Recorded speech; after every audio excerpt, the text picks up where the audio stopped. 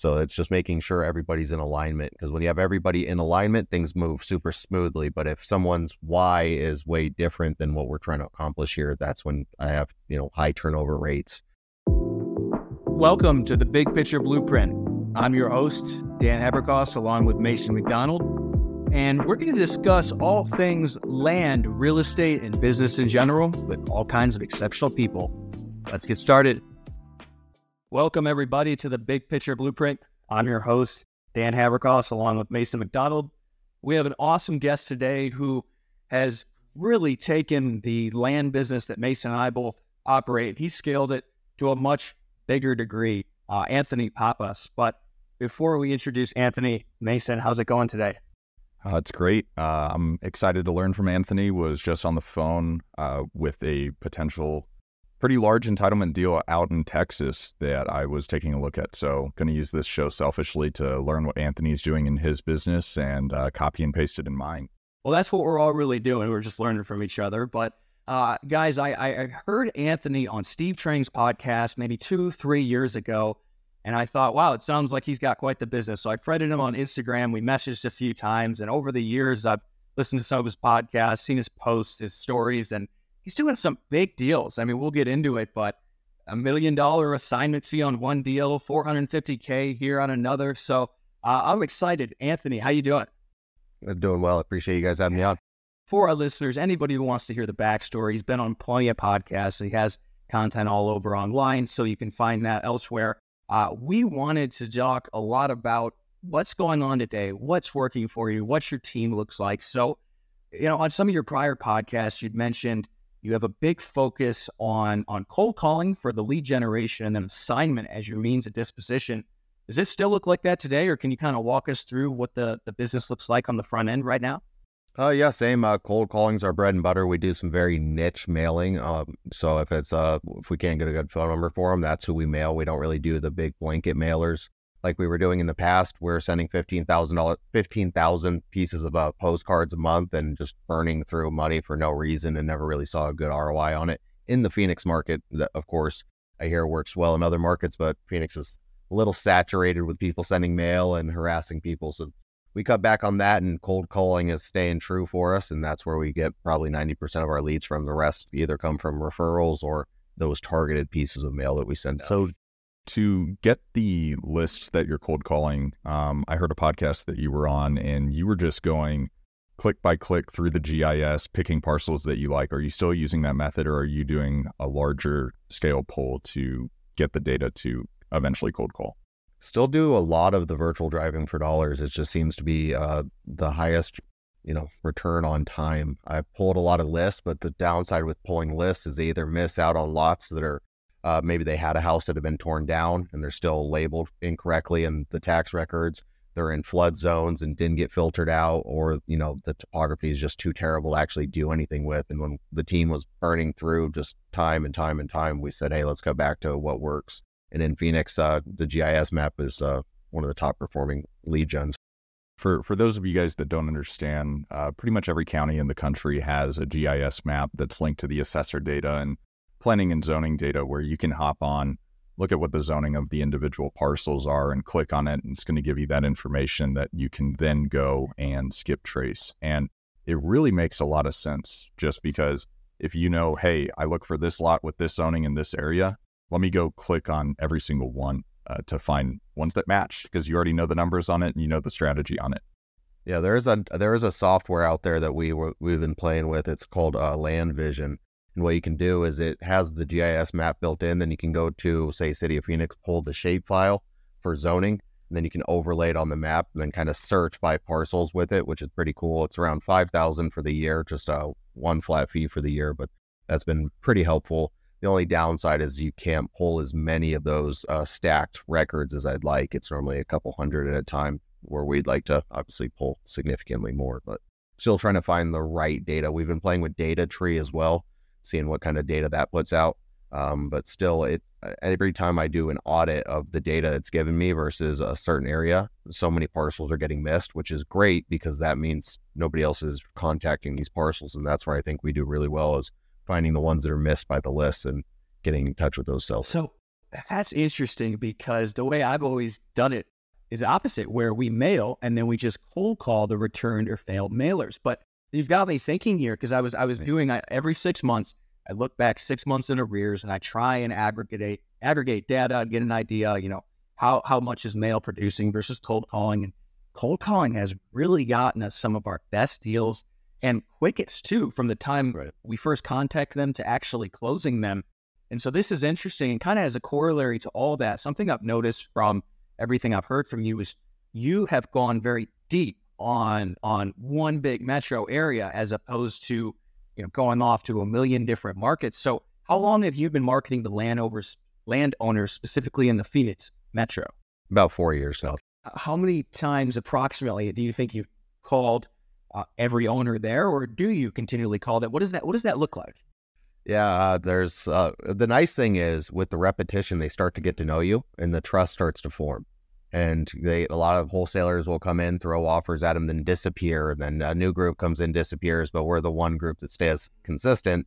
And we've actually got some deals. Dylan, one of my acquisition guys, locked up one that we've been following up with for 3 years, and we made $65,000 on. So it shows that I know a lot of people out there want the one call closes. It's sexy, it's fast, but sometimes the follow up can't really pay dividends, especially in the land game. Absolutely. And that right there is, you do get lucky in this business. There's a lot of people out there that will never call the sellers back, that will never do anything in their business besides send an initial batch of mailers. So it does happen from time to time, but a lot of our best deals in my business, Jan's business, and sounds like in yours, is you're going to have multiple touches over months and sometimes years before they close. But you mentioned Dylan as one of your acquisition guys. What does your team on the front end for lead gen and acquisitions look like right now? So we scaled back pretty dramatically. We're up to 7 guys. I had 7 team members, came back all the way down to 2 right now. Cut everything back, really started focusing on making sure everybody on the team was hyper-focused on the same goal, because sometimes when you scale too much, or so it felt for me, is you start getting people in there just to have more people, in the roles, and they weren't super focused on what we're trying to accomplish. And I felt that it was more of a distraction than it was, helping us move forward. And then also some people come in for the role and they don't enjoy it as well. And it carries through, and you realize you're burning a ton of time trying to help someone be successful with the job that they're not cut out for. It's part of the growing pains. So I recognize that name from one of your podcasts at least a year ago. So it sounds like you have some longevity with your employees. And this is somewhere where I've struggled. I've either hired people too similar to myself and eventually they just want to go start their own business, or too far on the other end of the spectrum and they're not motivated.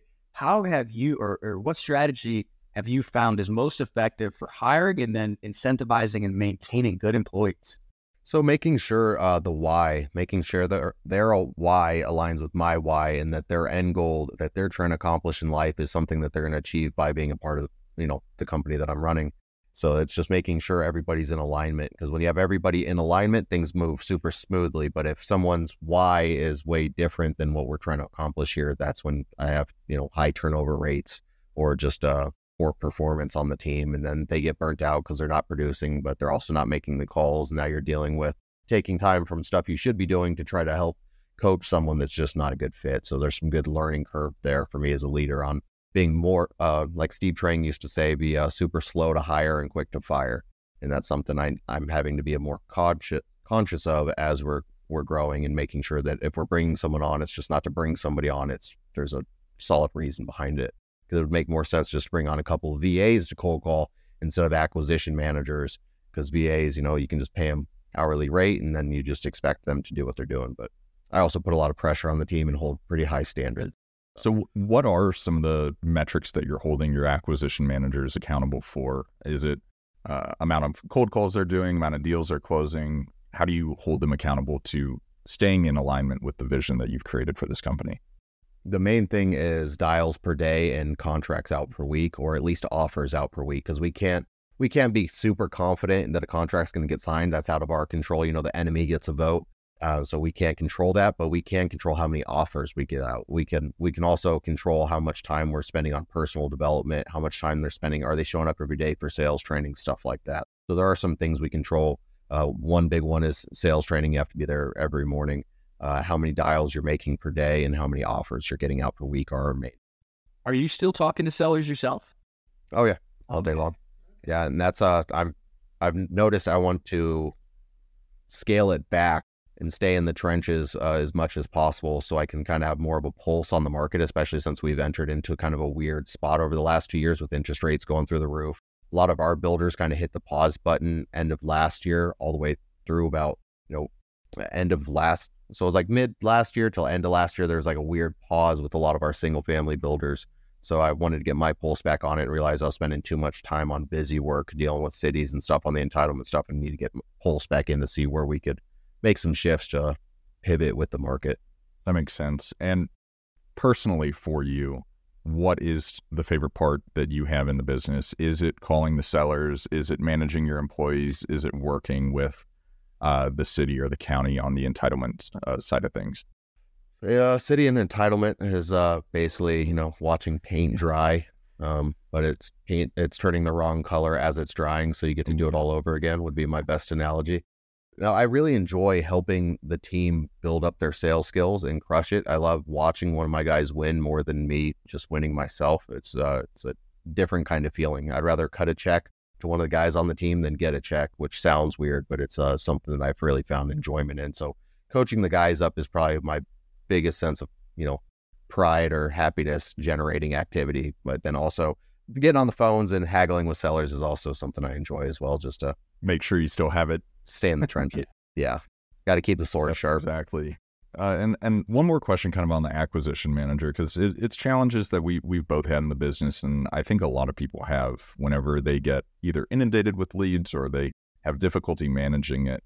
With your team, who is and you don't have to say names or anything, but what are the personality traits of your best acquisition manager? Who's better than you at it, and why do you feel that way? So I don't know if anyone's better than me at it yet, which means I still have more to do as a leader and more training that needs to be done so I can offload that knowledge. I did have Steven on the team who was with me for 2.5 years, and his why was he wanted to make enough money that he could go all in on his YouTube career. He's always had a dream of being, an influencer. His first year with me, he took home 120. Next year, he took 230K. And so he was able to take that money, and now he's doing really well. He's had a couple of views. Our videos already hit over 1 million views, and it's working. So that was awesome that I got to be a part of that journey a little bit. But he was one of the best performers, and that's because he locked in on the sales system and just 100% focused on nothing that. He was up at 4:30 in the morning just watching Sandler videos, watching Chris Voss videos, and he dedicated basically his whole time into becoming the best salesman he can.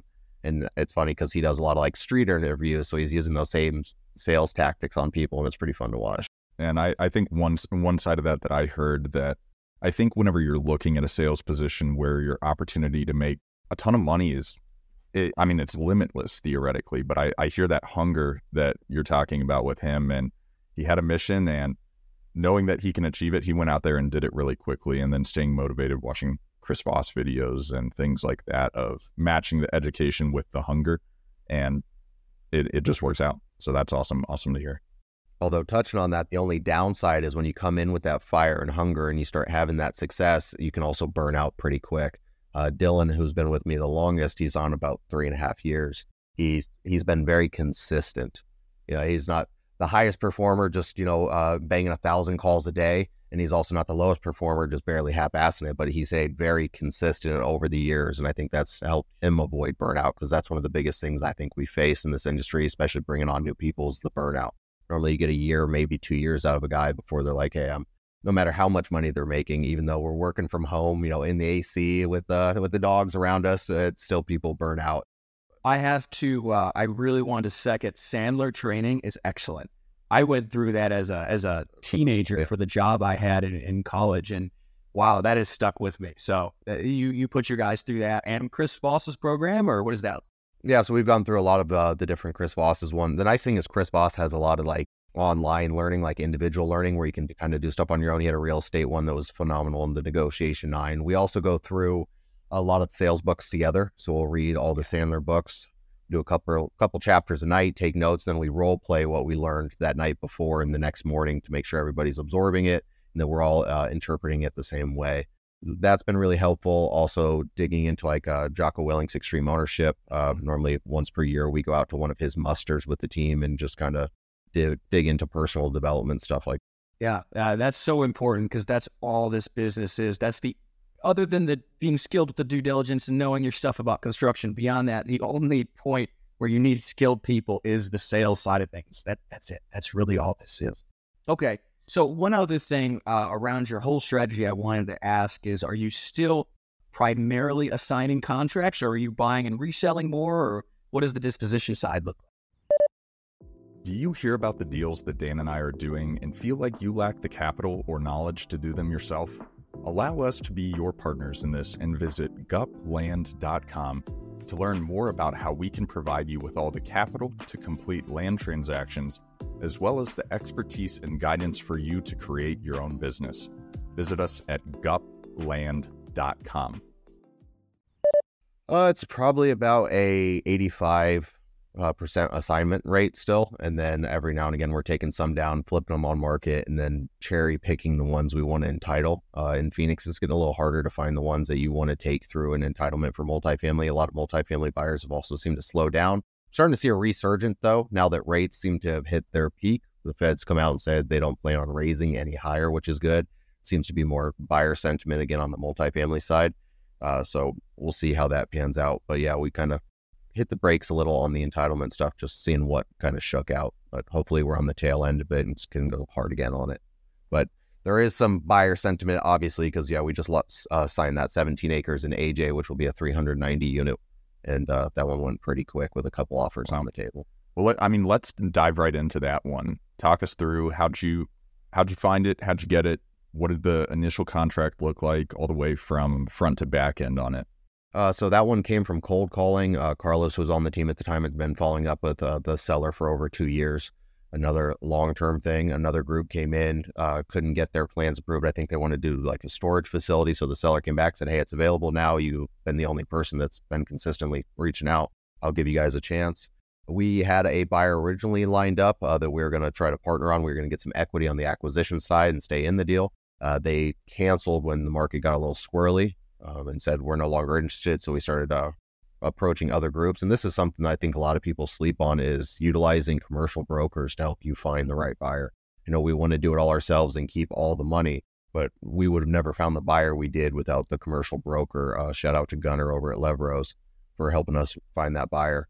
And he found a great buyer that's out of Florida. They're a giant institutional multifamily group. And they said, hey, we like it. We just need time to entitle it. So we're able to go back to the seller, get an extension on our contract saying, hey, we need full entitlements before we can close. We're transparent that we're handling the acquisition up front for this other group. They're going to come in. They're going to be the ones building it.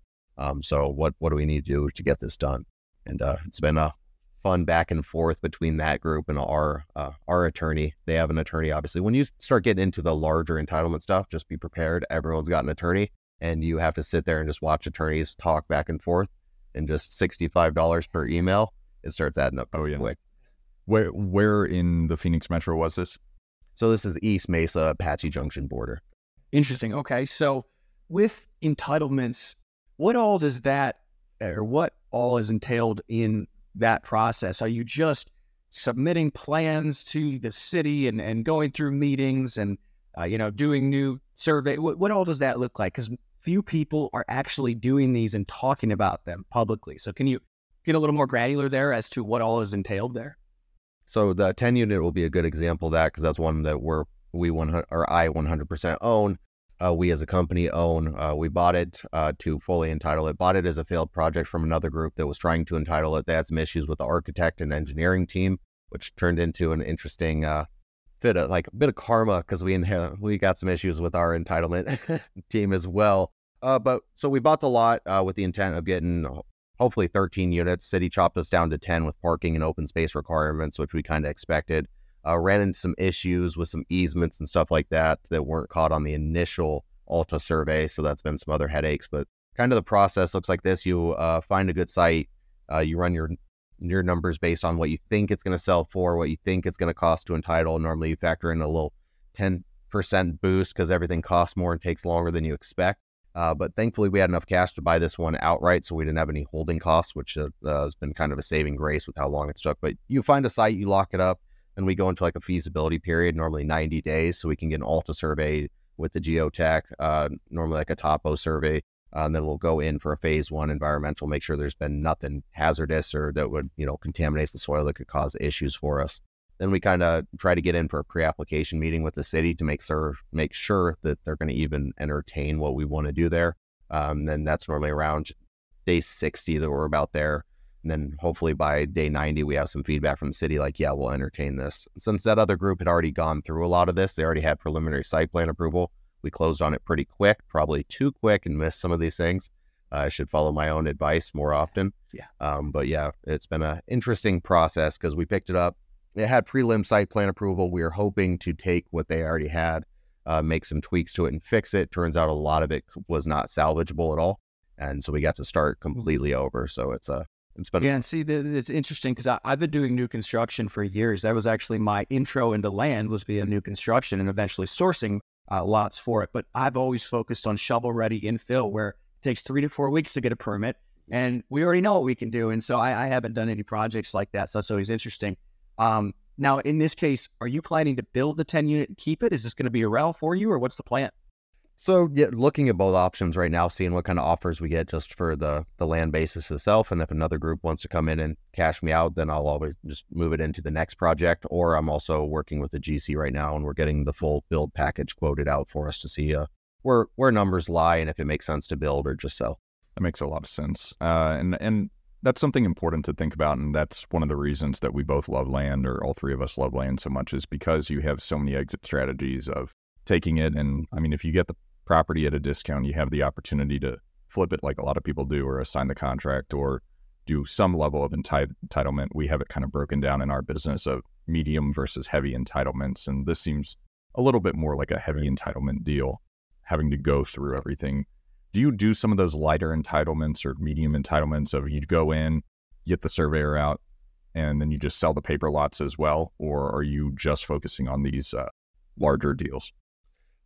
We've done some where we just did like a small subdivision, just split up a lot. Like, well, I guess it'd be a minor land division, anything under 6 lots, which is nice. It sounds like you've done a few of those yourself, and those are pretty quick and easy for the most part. You get a survey, draw some lot lines, send it off to the city or county and say, hey, can we do this? And they normally stamp it pretty quick, and it's a much smoother process. I should probably do more of those. It'd save some hair and brain cells.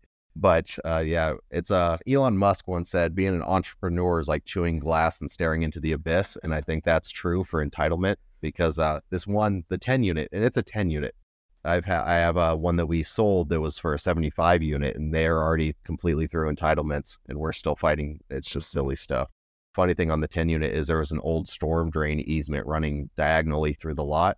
The city had abandoned that over a decade ago when they put it in the storm line, and they needed us to prove to them that they had abandoned the easement. And I'm like, what is happening here? But our architect, yeah. But unfortunately, our architect also kind of dropped the ball. Sounded like they had too much on their plate at one time. So they caused some delays with some stuff that they missed. So we had to go through three rounds of city comments and stuff like that. But it's these are all things that you have to just be ready for on the entitlement side, because you are beholden to so many other people's schedules and timelines. And like the team right now, we have an architect, an engineer, and then we have our landscape architect. We have our fire system architect. We have an entitlement attorney, and that's just the immediate team before you branch off into their own teams. And it's just a lot of people communicating. And then you have the city and all their people. So it's probably 35 people all in all that is just taking part and get this little 10 unit to where it needs to be. So learning patience is becoming a virtue of mine on this. Well, there's one point I really wanted to make. Going back to when you started talking about this, you mentioned you bought it for cash, so it's been okay. And it's so important, guys, when you go into deals like this, where the government can, with one decision, delay you 6 months, a year and a half, to be really intentional about how you structure this, where you don't have short-term debt, or if you do, you're already ready to refinance it, or you don't have a monthly payment that you can't support in the long term. Because I've watched this happen to many friends of mine where you're totally at the mercy of the government. And so how someone might feel on any given day can affect your project. I'm sure you can relate to that, Anthony. So how you're structuring these is really, really important. Do you keep that in mind with all the longer term entitlement deals where you either have it done for cash, or you have equity partners where you don't have monthly payments, or how do you think about that? Yeah, my first goal is not to lose money, and looking at all options and making sure For example, like the 74 unit was 72, and then we're going to get 76, and it landed somewhere in the middle there when the next guy had bought it and entitled it. But same thing, we were looking at all options. Originally, it was just going to be an assignment deal. We were going to prove feasibility of the site. We did all the due diligence work. We had the site plan. We got in for the pre-app, did all that kind of stuff. I had it locked up for about 60 days, but thankfully we had the right entitlement attorney that was able to expedite us through the city of Mesa's process. It was unheard of that we got through that fast. But I had a backup option that if the buyer that I assigned it to backed out for any reason, we had the cash available to take it down. So making sure that you're protected both ends, because we had 40 grand on the line for that. And I'm not a big fan of losing money, no matter how small. So even 40 grand, I wanted to make sure we were protected. So I went to a private lender and said, hey, how much equity would you want in this deal if we had to take it down? They said, yeah, I'll do it for 50%. So I had a safety net that if they failed to perform, we're going to take it down, run it through the rest of the entitlement and then sell it, which in hindsight would have been a great idea, because we sold it to that group for it was 850,000. We made 450 on it, less the fees we had in. It was like 410 in profit. They have a standing offer right now for 2.8 on it, and they put about another 100 into finishing off the entitlement. So in hindsight, should have just taken it down and ran it all the way through.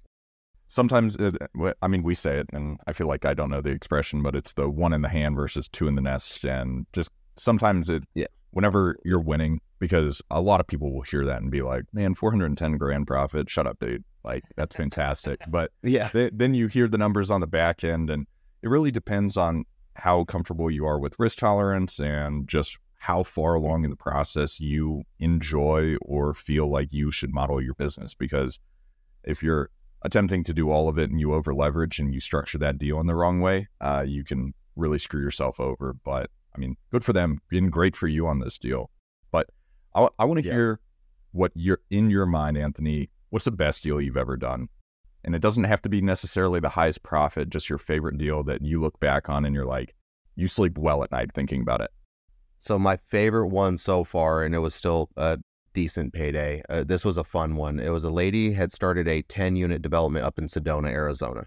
She had gotten underground done, and the contractors from her side of the story were taking advantage and overcharging her for everything. Sounds like they ran into a bunch of soil that was way worse than they anticipated. I like to find that I believe truth is somewhere in the middle. And I think maybe she didn't do enough due diligence on the front end. And, there was that. So anyway, she couldn't complete it, and she was running out of money, and it was going to go to foreclosure. A buddy of mine, Dario, who I met through this whole process, had started cold calling. I believe he was part of Pace Morby's group. Pace gave him like some sort of delinquent list, and he was just cold calling. He found it, didn't know what to do with it, sent it over to Ingrid Hernandez. She didn't know what to do with it. She sent it over to me, and we were able to structure it, save the lady from losing it, and we got it sold. And the three of us made $250,000. Dario got $50,000 for the cold call. Ingrid got $100,000, and then I took $100,000 as well for structuring the deal. That one's probably my favorite deal, just because how rewarding it was to get it done. And I actually sold it to some good friends of mine who finished the build, and it's about to be ready for occupancy coming up now. So they have a trophy 10 unit in the heart of Sedona, which is prime real estate for an amazing price. They're going to hold it forever. And it was just like a win-win-win all the way around. But it was funny. The seller even said when we first got her on the phone, she's like, I don't care if you assign this. I don't care what you do. I just need it done so I can get my money. And I think she got 1.3 for it. I think she was all into it for like $950. So she made some money on it too. So everybody won, but at closing, she had a change of heart because a broker reached out to her and said, I can get more for you. So she tried to cancel and not go in to sign. And I unfortunately had to put a little leverage on the situation and say, here's where we're at. The lender has already wired the funds. You have signed all the documents. If you don't do this, not only am I going to have to force specific performance on you, they're going to come after you for damages for the money sitting there and losing interest. Like, where do you want to go with this? And she's like, okay, yeah, I'll just do it. But that's another importance of having a really strong contract that you can enforce just in case things take a squirrely turn. Because I was blown away. I was like, hold on, you got everything you wanted, and now somebody's telling you that they might be able to get you more money, and you're willing to take that gamble, even though you're so close to losing this to foreclosure. It was just, that was pretty wild. Human emotion's funny. Seller beware, I guess, but she won, you won, everyone won in that deal. Do you have any examples of times where it hasn't gone that way, where seller gets to the closing table and they attempt to back out and you've had to force a sale, or has that not become an issue in your business at this point? Thankfully, we haven't had to go specific performance yet. I have had to do 6 demand letters, letting them know that we were ready to, and we were 100% ready to force the sale and make sure that people hold up to their contractual obligations that they made with us, especially if I have money on the line. And that's what I know some sellers maybe aren't as aware of the costs that go into this, but just making sure. And that's a thing I think a lot of the new wholesalers struggle with as well, is going around people and trying to muddy the waters when you see something out there is just a dangerous game, because everyone's going to get into the mix, especially when it comes time to sue, especially when you have big money on the table. So it's a dangerous game, but thankfully I've never had to go all the way to court. But yeah, we've done a few demand letters saying we are ready, and we had the packets ready to file. That normally gets people off the ledge. And if you're looking for a great attorney in town, Fowler St. Clair's who I use for all my contracts, my assignments, demand letters. And the beautiful thing about having the same attorney that drafted your contracts represent you through to the end is they're 100% confident that they can get it done based on how the contract was written. But makes a ton of sense. It gets expensive. And yeah, I mean, it's painful when you get that statement from an attorney at the end of the month and the line items of emails sent back and forth, and it's $1,000 on emails, and it's like, man, that it's painful, but it's worth it in the long run. And you get pay now or pay later. But I think kind of on that note, how do you feel like you establish legitimacy? Because you're in one of the most competitive markets in the country. You've got, I know tons of wholesalers in the Phoenix area, and I know tons of people that are doing business out there, and I know tons of people that are failing at business out there. How do you feel like you and your company differentiate yourself of, hey, we're legitimate, we're the real deal, we're not like the guy sending you, we'll buy your land for cash postcards?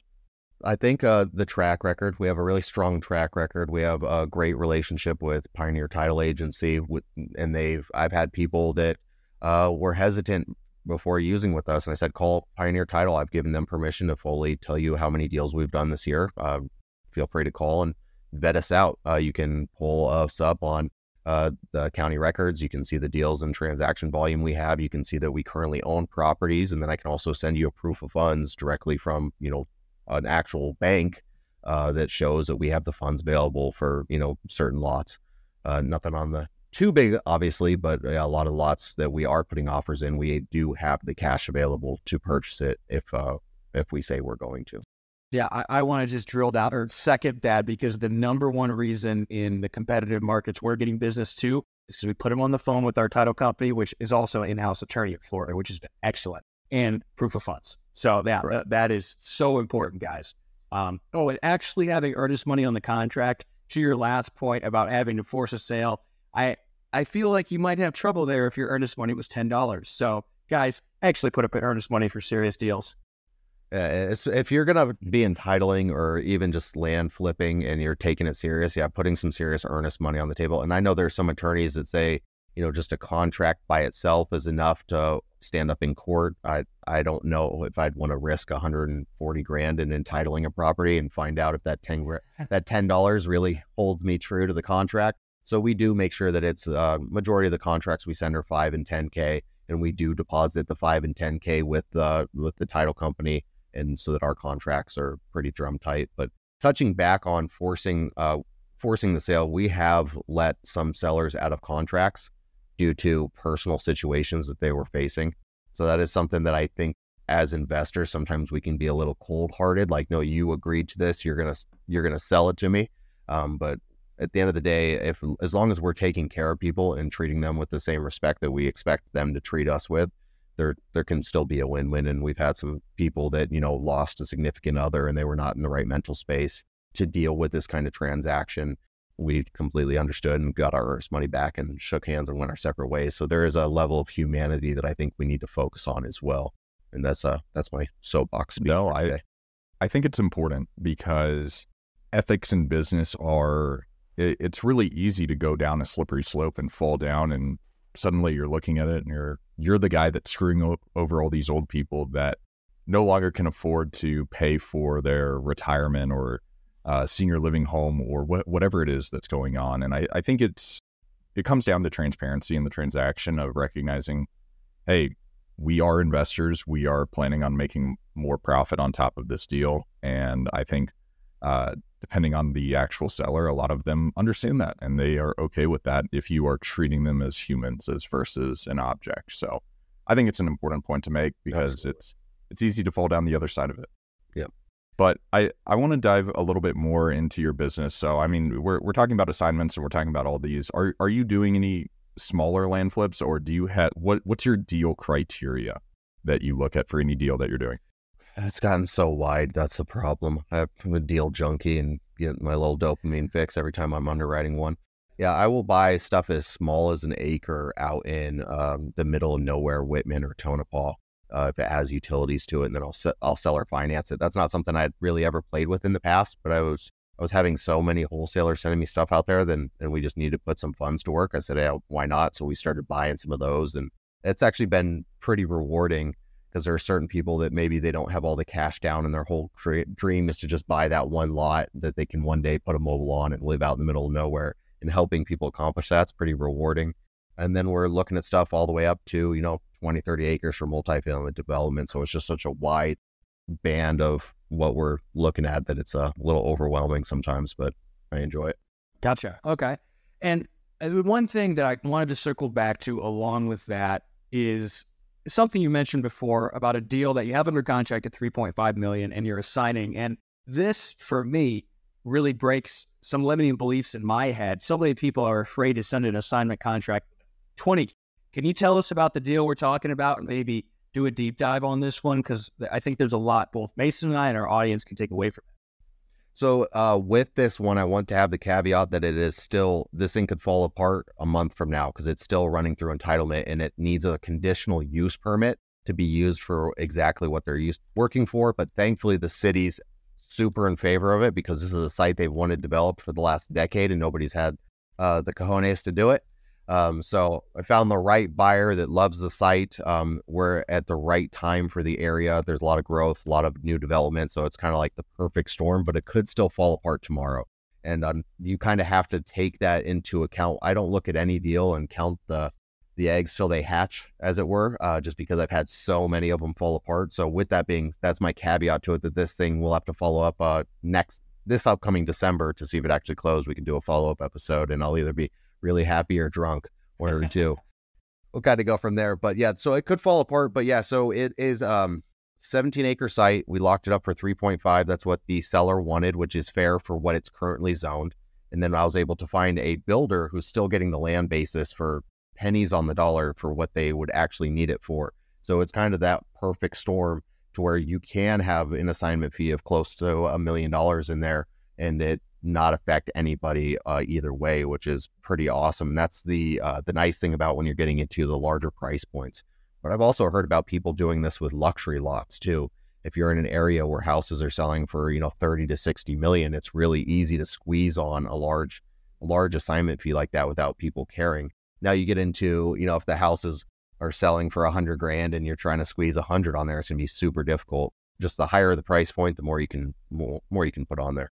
Absolutely. I think what people need to take out of that is as the numbers get bigger, you really have to look at who the numbers are affecting the most. And that's going to be the builder or the developer, depending on what type of deal structure it is. So if there's super high sewer tap and water tap fees, and there's a lot of engineering or soil work that needs to be done, and you have to factor that all in if you're running a wholesaling business or double close business or just a flipping business, recognize that's how you do your math on your initial offer for those of you guys that are kind of at the beginning of your journey.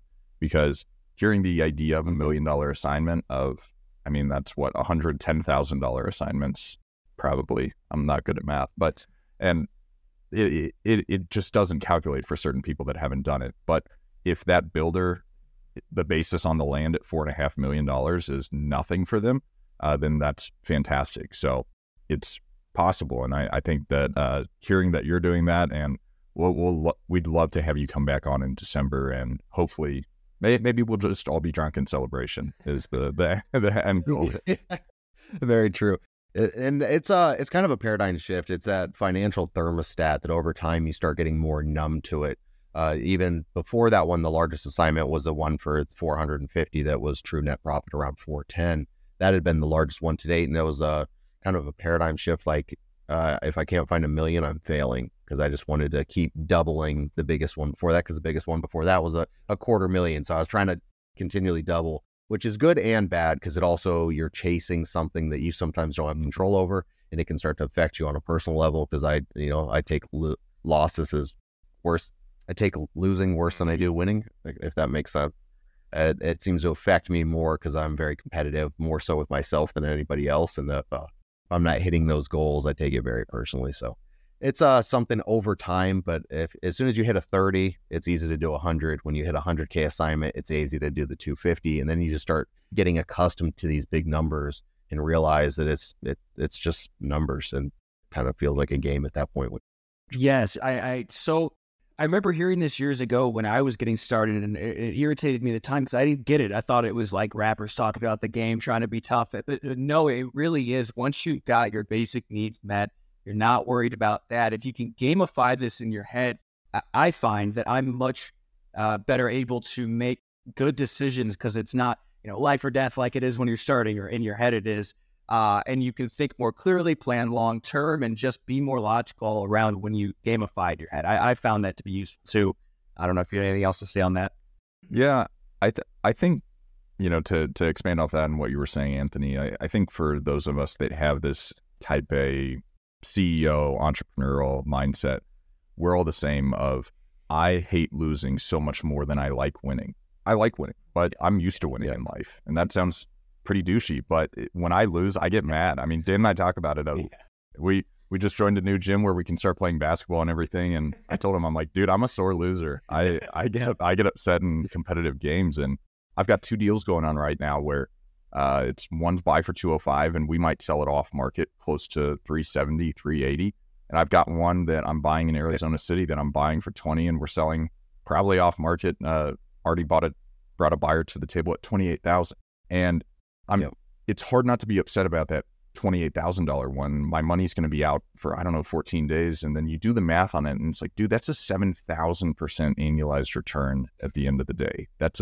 It's a win in anyone's books. You have to celebrate these wins in some capacity, because you look and it's like, dude, I just made a little bit of money in 4 days or 14 days. And so I think no matter where you're at in the business, you have to still try and celebrate as much as you can, because it really is easy to get numb. When Mason and I were starting our land businesses, capital was the biggest hurdle for both of us. Over the years, we found this is the case for nearly everyone in the land business. And that's where Ground Up Partners came from. Ground Up Partners is a capital provider for land deals. We'll bring all the funds necessary to close the deal. You just bring the signed contract.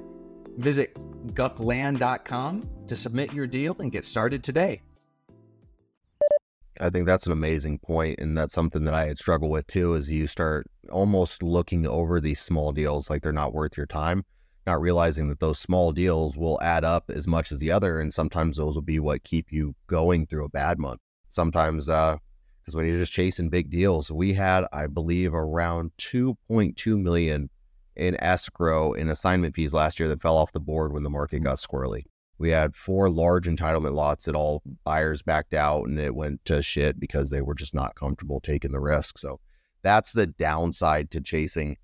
Year over year, we're down about 35% in net profits for the year because we started chasing nothing but bigger deals. And when you get lost chasing bigger deals, you're gonna take some lumps, and that's keeping the infill lot business strong and steady, or even a small the minor land division business steady. That's going to be your bread and butter to let you chase these bigger deals, and also give you the capital to take them down and risk some money. Because I'd hate to see anybody watch this and say, I got 20 grand in the bank, I'm going to go entitle a lot. Nope. Please don't do that. Please don't do that. Get some traction, get some deals done on your belt, build that confidence, build that nest egg, and then take on that opportunity. Because any money that I risk, I can afford to lose right now, which is a blessing in itself to be in that position. Or you can find somebody that's willing to take that risk. But if you're playing with other people's money, you have a fiduciary responsibility to protect it. Even if you're not bound legally, morally, we have a responsibility as investors to uphold that truth and honesty and keep people protected, because the last thing you want to do is burn people, because that could be their life savings that they're entrusting you with.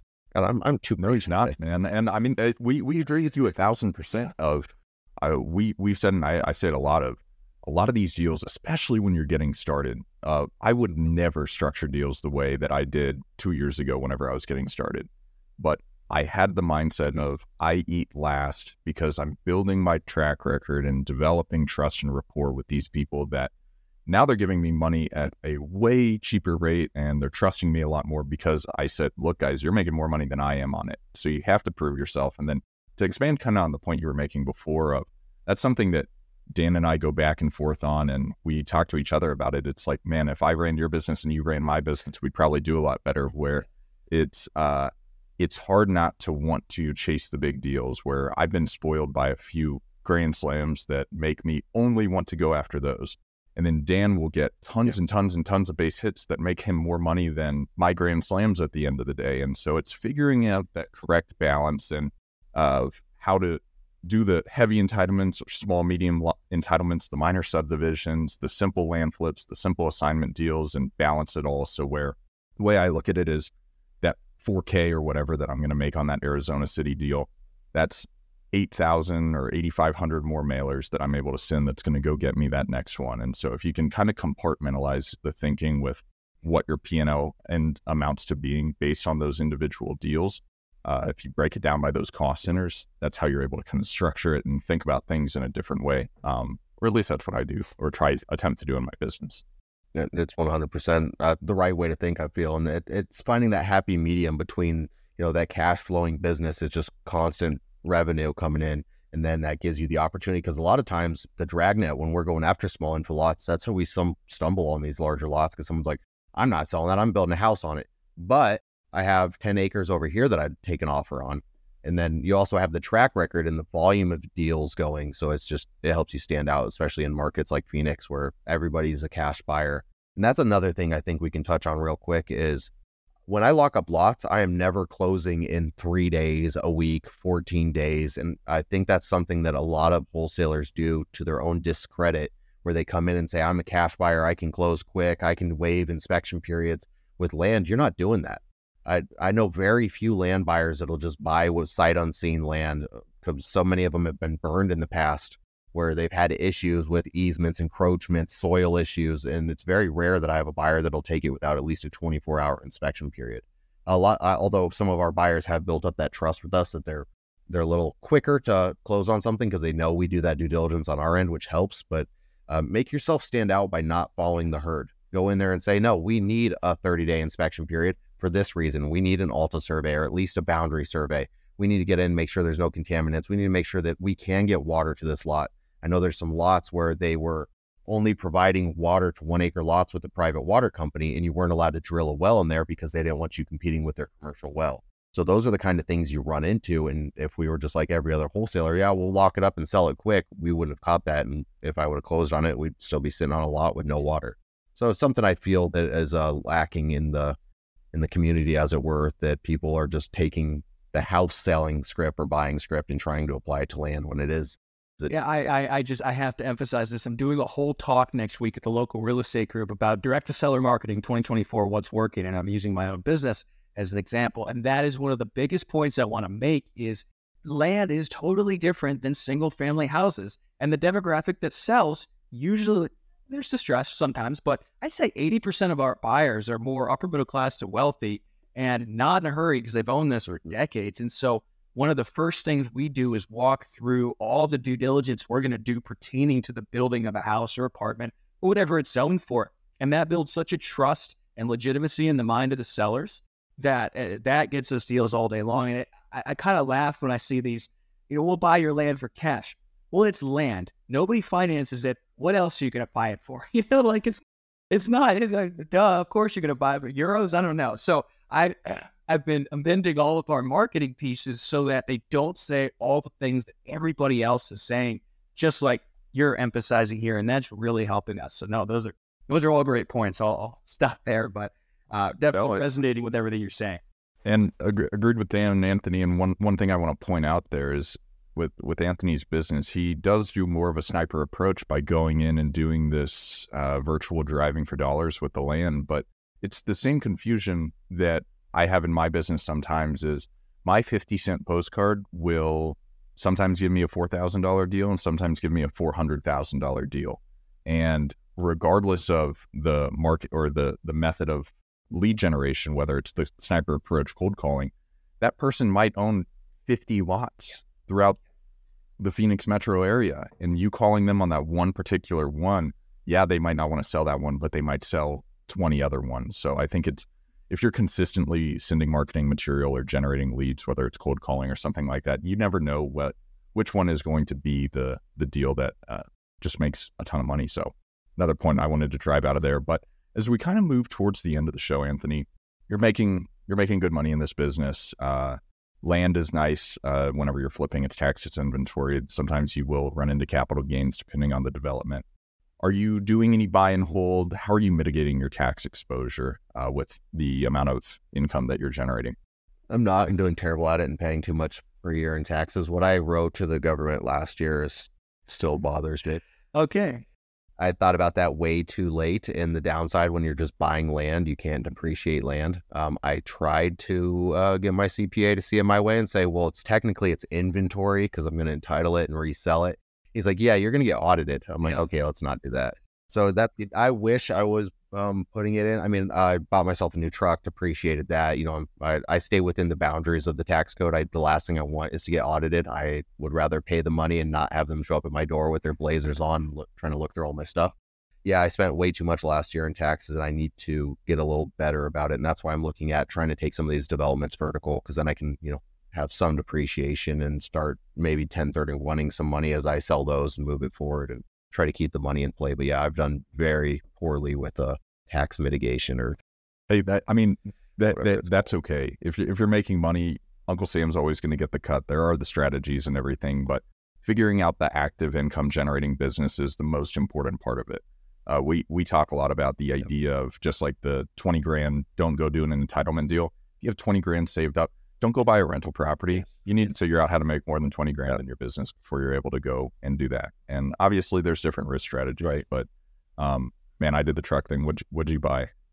Ram 2500 mega cab. I always wanted a big diesel and said, yeah, I'll go get one. And that's my little pride and joy. Jacked it up on some 37-inch tires, just did the whole thing. And it's been enjoyable.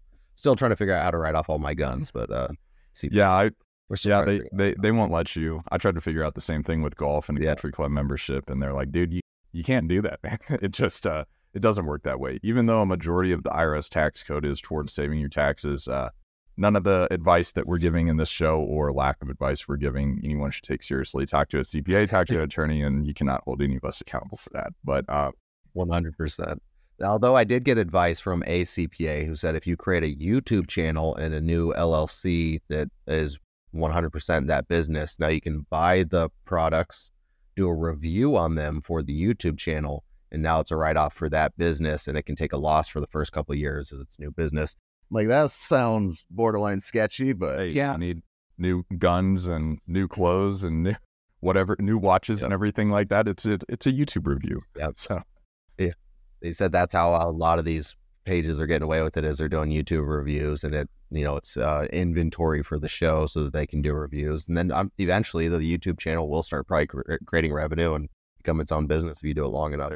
I like the idea of just the new construction and keeping it, man. I've been slowly buying rentals for years at a number of cost segregations this week, and you buy nice rental properties because I've bought nice ones and not so nice ones. And at this point, I want to put all my time and effort into just scaling the active business and buy and or building and keeping nice new rentals, and then it can save you a big chunk in taxes. And I forget the bill, but I know there's something in Congress right now where they're working to bring back 100% accelerated or bonus depreciation.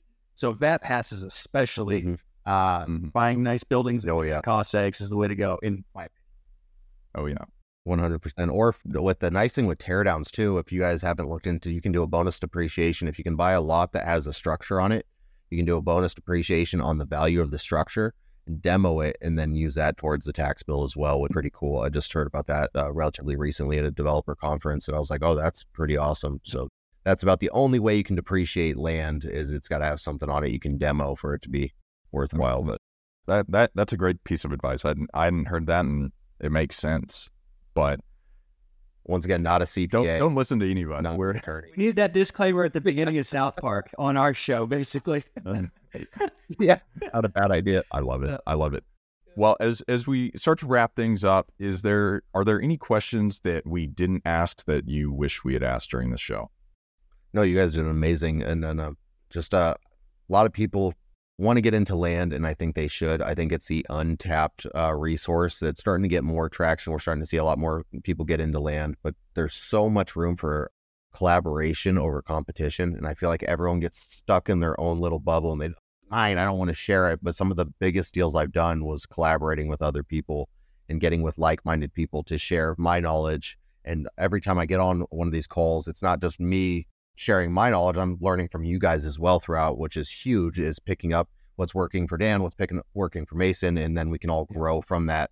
Because that's one of the biggest things. Everyone gets so like, there's not enough. What's that? A scarcity mindset compared to we can all crush this together. And I think that's something we should do better as a community, is just try to help each other and blow this up, because there's still a lot of land left, no matter what sellers try to tell you. I mean, there's over 150 million parcels in the United States, and it's the idea of 1 + 1 = 4. And I think the next time we have you on the show, Anthony, I'm excited about the business you're doing. I'm starting to do deals down there. Dan was just out in Arizona recently, and hopefully by December you'll have that win, and maybe we've done a deal together or gone in on a strip center to offset some taxes and do some fun stuff. But Anthony, where can people find out more about you? Instagram, probably most active. It's AD Pappas on Instagram. Facebook's Anthony Pappas. Then YouTube, I think, is AD Pappas as well. So try to throw out some of our wins and videos and stuff, lessons learned, just for people trying to get started. And if anybody has any questions, hit me up. It might take a while to get back. I don't know when Instagram did this, but they have like a request and then like a blocked folder. And I always forget to check like the request folder. And so I have like my inbox, then there's a general inbox. I don't know why there's so many inboxes on Instagram or what's going on. But yeah, I always forget to check requests. And if we haven't like communicated before, everything gets lost in the request folder. And I'm trying to be better about checking that intentionally more often. You're a busy guy. You're doing a lot of deals, but man, this was a ton of fun. There's so much useful information across the entire gamut of land investing, land flipping, entitlement, wholesale. So I think our guests or our listeners are going to get a ton of value from it. But Dan, anything else, or take us home? No, man, this is Dan Haberkost, Anthony Pappas, and Mason McDonald with the Big Picture Blueprint. Catch you guys next time. And that's it for today's episode of the Big Picture Blueprint. If you found it helpful, please share it with your friends or anyone you think that it could benefit. Don't forget to subscribe and leave a rating, and we'll see you in the next episode.